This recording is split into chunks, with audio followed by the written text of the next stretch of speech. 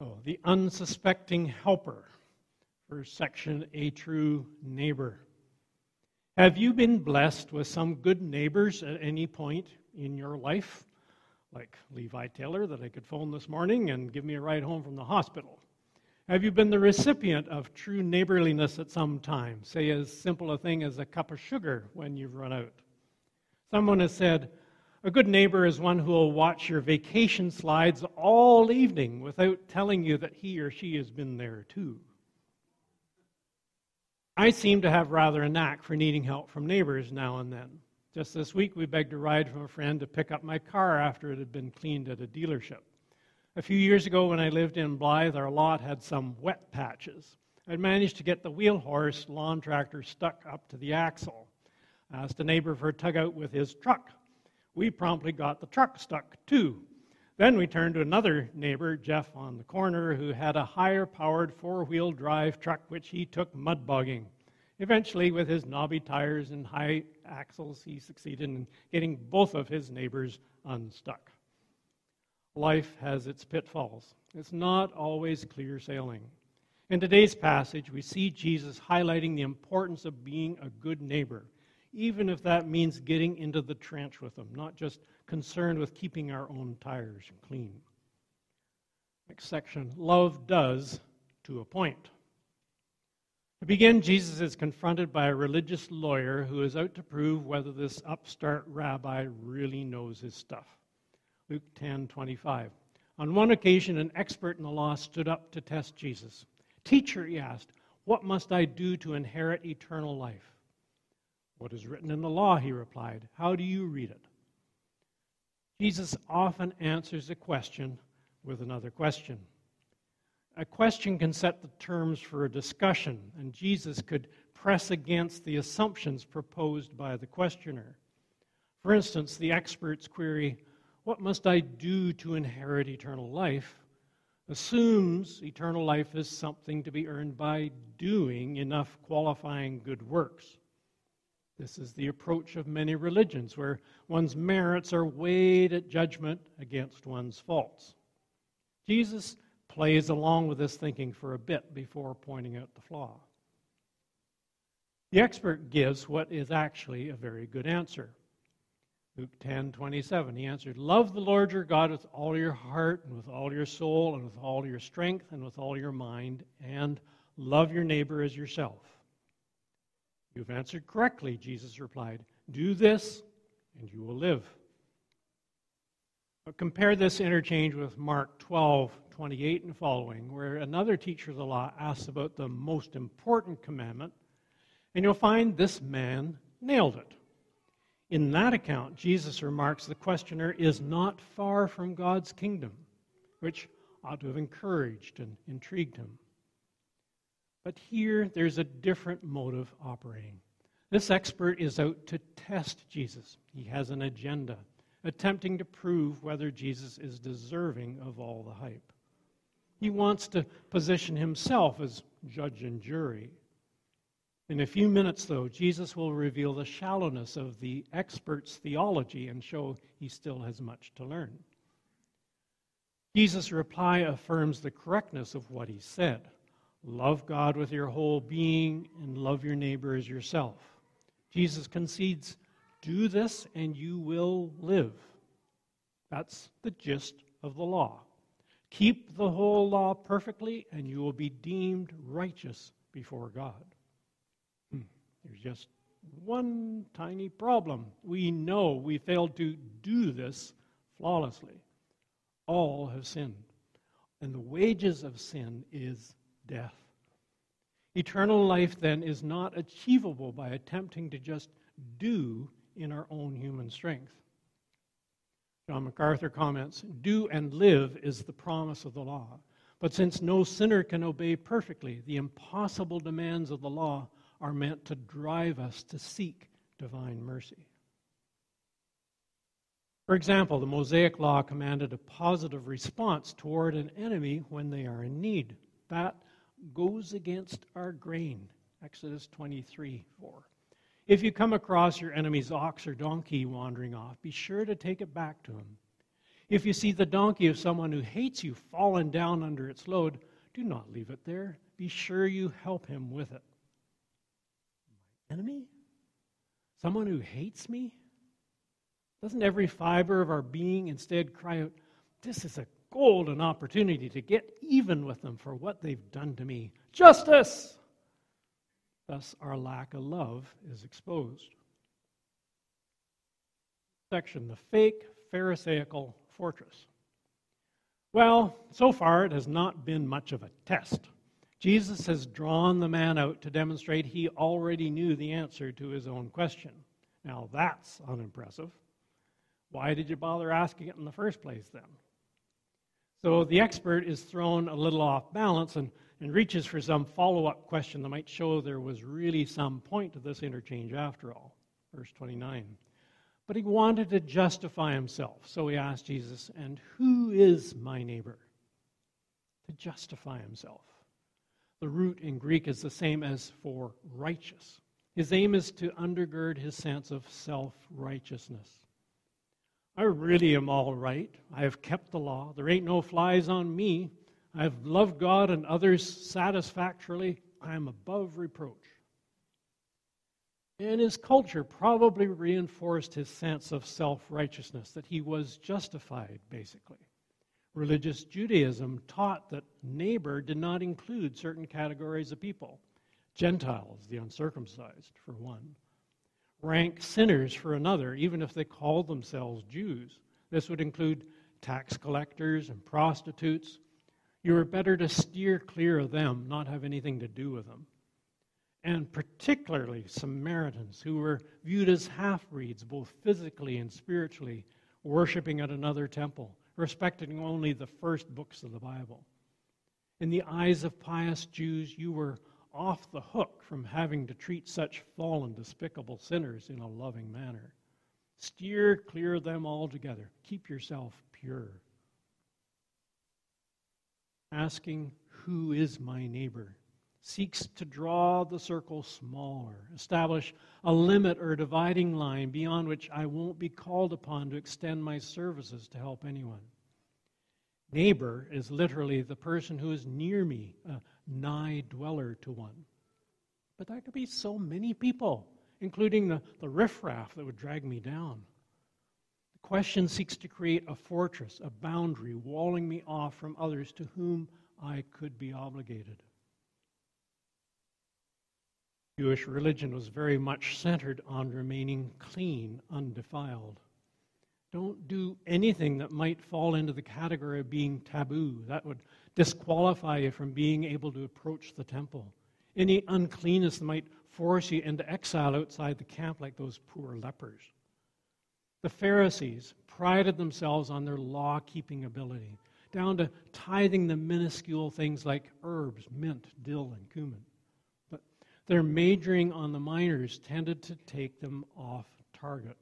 So they forgot weightier matters, such as justice for widows and the love of God. Their obsession about ceremonial cleanness became a fake Pharisaical fortress separating them from others in genuine need. It's easier if you can draw the defining circle of who's your neighbor smaller and smaller. Michael Koist wrote this prayer. Lord, why did you tell me to love all men as my brothers? I've tried, but I come back to you frightened. Lord, I was so peaceful at home, so comfortably settled. I was well furnished, and I felt so cozy. I was alone. I was at peace, sheltered from wind and the rain, kept clean. Next section. What's your other side? How far? In response, Jesus tells a story. It shows the genius of Jesus in that he uses narrative to draw the listener in, to engage our emotions, our sense of compassion, rather than just give some instruction head-on like, love your neighbor, which includes the following categories of people. Cue PowerPoint presentation, bullet point 1. No, Jesus tells a story instead, a very memorable one, which doesn't instruct morality flat out, so much as portrays it in living color on the canvas of our mind and invites us to relate to the characters in the story. Verse 30, in reply, Jesus said, "A man was going down from Jerusalem to Jericho when he fell into the hands of robbers. They stripped him of his clothes, beat him, and went away, leaving him half dead." This could have been from a current newspaper clipping. That stretch from Jerusalem to Jericho dropped steeply 3,300 feet over 17 miles and had rugged mountain passes behind which thieves and robbers often hid to extort resources from passers-by. The setting of Jesus' parable is realistic enough. Life is fraught with hazards. Our health can fail. Many have recently finally had a personal encounter with the pandemic after escaping it for a couple of years. Marriages can develop fractures. Family relationships suffer from friction, not unified in expectations. Inflation rises, interest rates go up, supply chains get stretched, work gets backed up. Such are the perils of life. There are perennial problems. We may feel we've been beaten up, left powerless. But will anybody care? Does it matter to anybody else what I'm having to struggle through? Wait, hope is in sight. Here come some potential helpers. All is not lost. Verse 31. A priest happened to be going down the same road, and when he saw the man, he passed by on the other side. So too a Levite, when he came to the place and saw him, passed by on the other side. Jericho was one of the cities of priests, so it made sense that a priest might be traveling that route from Jerusalem. And Levites were helpers to the priests. They're assistants for temple duties and responsible for distributing the aid donated through the offerings out to the needy in distant towns. That was kind of their social help network. If the Levites touched a dead body, that would classify them as unclean and thus unfit to do their duties. So they had a perfectly reasonable excuse not to get involved. It's right here that compassion and mercy lose out to this culturally reinforced emphasis upon ceremonial cleanness. Don't get your hands messy. You might become the next victim. Who knows, but the same bandits might be hiding behind those rocks waiting to beat and plunder you. Meanwhile, the half-dead victim's life ebbs further and further away. If nobody steps up soon to help him, he's going to be a goner. Will no one come and help? The phrase describing both priest and Levite is that they passed by on the other side. The other side, opposite, ante, where the injured man lay.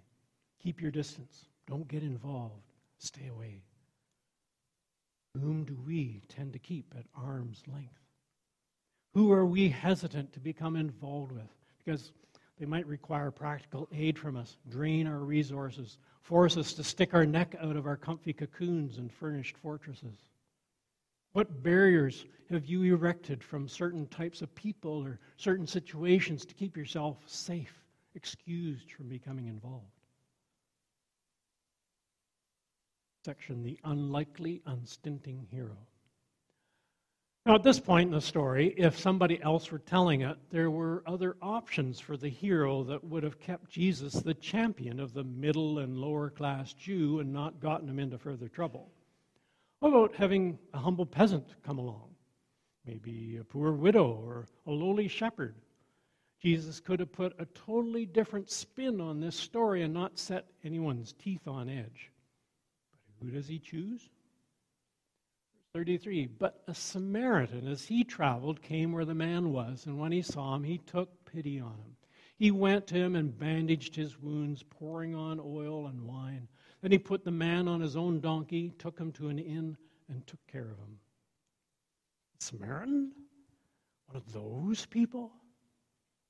Arch enemies of Jews?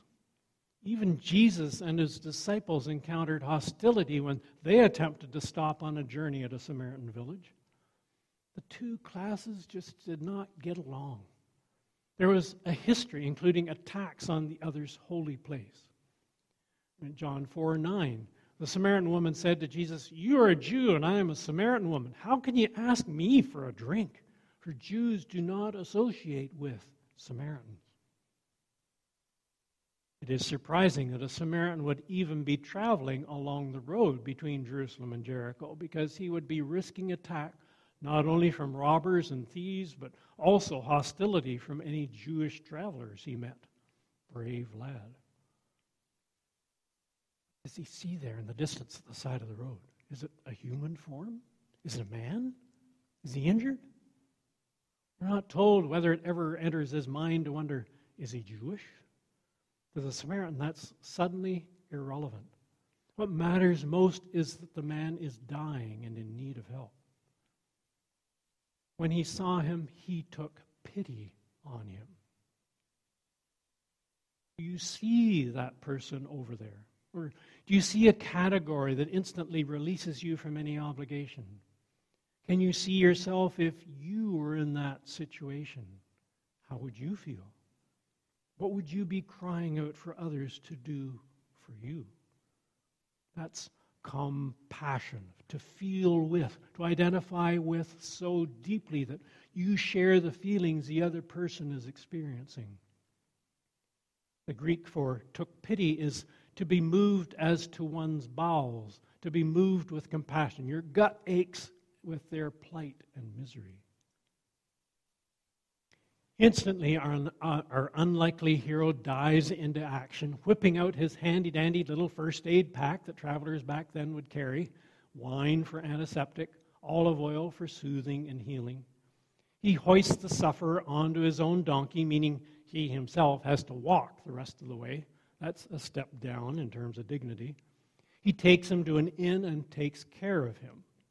Other plans are put on hold. This person God has put in front of me is now my new priority. Other things will just have to wait.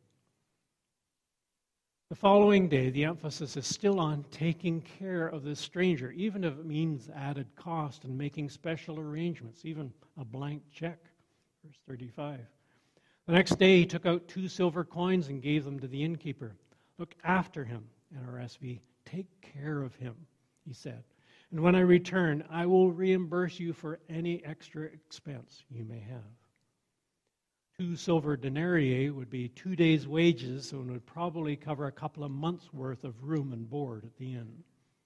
His giving is unstinting, unsparing. He wants this person to feel totally secure and looked after during convalescence. And all this from a person of whom the expert 5 minutes earlier might have declared, there is no such thing as a good Samaritan. Chuck Swindoll tells the following. A Greek class was given an assignment to study the story of the Good Samaritan. As is true in most classes, a couple or 3 of the students cared more about the practical implications of the assignment than its intellectual stimulation. The 3 carried out a plan where one played the Samaritan victim. They tore his clothes, rubbed on mud and ketchup to create wounds, marked up his face and eyes, and then placed him along the path that led from the dormitory to the classroom building. While the other 2 hid and recorded, he groaned and writhed, stimulating great pain. Not one student stopped. They walked around him, stepped over him, and said things to him. Nobody stopped to help. Swindoll concludes, following the will of the Lord requires wisdom, clear thinking, and yes, action. Those seminary students were full of the Word and probably had a great deal of love, but they did not see their fellow man lying beside the sidewalk. They were too full of words to see God's work right in front of their eyes. He points to 1 John 3:16. This is how we know what love is. Jesus Christ laid down his life for us, and we ought to lay down our lives for our brothers. If anyone has material possessions and sees his brother in need but has no pity on him, how can the love of God be in him? Neighboring is in the being. Jesus drives his illustration home by massaging slightly the question asked by the expert. Verse 36. Which of these 3 do you think was a neighbor to the man who fell into the hands of robbers? The expert in the law replied, the one who had mercy on him. Jesus told him, go and do likewise. The poor guy can't even bring himself to say the word Samaritan. Jesus has flipped the question from the self-righteous, fortifying who is my neighbor, that draws limits around my obligations, to, in essence, how can I be a neighbor? Who was the neighbor? That becomes limitless. It no longer depends on the other person's deserving or qualifying, meeting the right conditions, but on my own heart condition. Am I really ready to love as God has loved me? The emphasis is not on the doing, but on the being, which in turn expresses its genuineness in doing. And the heart change, repentance, trust, is driving the outward action. Jesus said in John 14:23, if anyone loves me, he will obey my teaching. Faith issues in action. The two go together, but it's love for God that's the engine issuing in love for other people, and thus acts of mercy. Robertson comments, this parable of the Good Samaritan has built the world's hospitals, and if understood and practiced, will remove race prejudice, national hatred, and war, class jealousy. On May 9th, the government of Newfoundland and Labrador chartered a plane to bring Ukrainian refugees to their province, with partner agencies providing support such as translation services, medical coverage, job interview services, immigration processing, and help finding accommodation.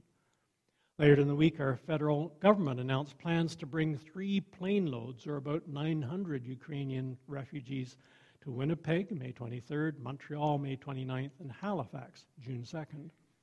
These would be examples of showing compassion to individuals who have lost so much in recent weeks. Have you heard of the move-in movement? Small clusters of Christian believers coordinate to move into areas with those of low income and where the gospel does not have much representation, with the aim of being a faith community bearing witness to Jesus amongst their neighbors. In the Message, Eugene Peterson translates John 1:14, the Word became flesh and blood and moved into the neighborhood. When we truly see people in need and are moved with compassion for them, we don't pass by on the other side at a safe distance, but dare to move in and get involved. Robert Raines relates, when narcotics squad detectives recently raided a loft apartment in a depressed area of New York City, every square foot of the long, dingy apartment was crowded with human derelicts who were sleeping on the floor or sitting huddled in corners. Dimly visible overhead were a number of paper ceiling ornaments left over from the days when the loft had been a dance hall. After searching the crowd, the detectives arrested 6 men who were carrying hypodermic needles and packets of heroin. They also arrested the derelict's host, a mild, weedy-looking man who was charged with harboring drug addicts in his apartment. At police headquarters, the weedy-looking man claimed he was actually well-to-do, but that he had chosen to live among the homeless in order to provide them with food, shelter, and clothing. His door, he said, was open to all, including a small minority of narcotic addicts, since he had not known it was against the law to feed and clothe people with the drug habit. Checking his story, the police found that the man was indeed neither a vagrant nor a drug addict. He was John Sargent Cram, a millionaire who had been educated at Princeton and Oxford, and whose family had long been noted for its philanthropies. Wishing to avoid the rigmarole of organized charity work, Cram had simply moved into the loft and set about helping the derelicts directly at a cost of $100 or so a day. He made a point of not giving the men money, he told the police, because it only went for cheap wine. At a later hearing, a variety of witnesses spoke of Cram's kindness and altruism, and it was brought out that the Spanish-speaking population of the area knew him as Papa Dio, Father God. Amid cheers in the courtroom, Mr. Cram was freed on his promise that he would bar drug addicts from his loft. He later told reporters, I don't know that my work does much good, but I don't think it does any harm. I'm quite happy, you know. I'm anything but a despondent person. Call me eccentric. Call it my reason for being. I have no other. Let's pray. Forgive us, Lord, for our attempts to test you, to question your ways, to justify ourselves.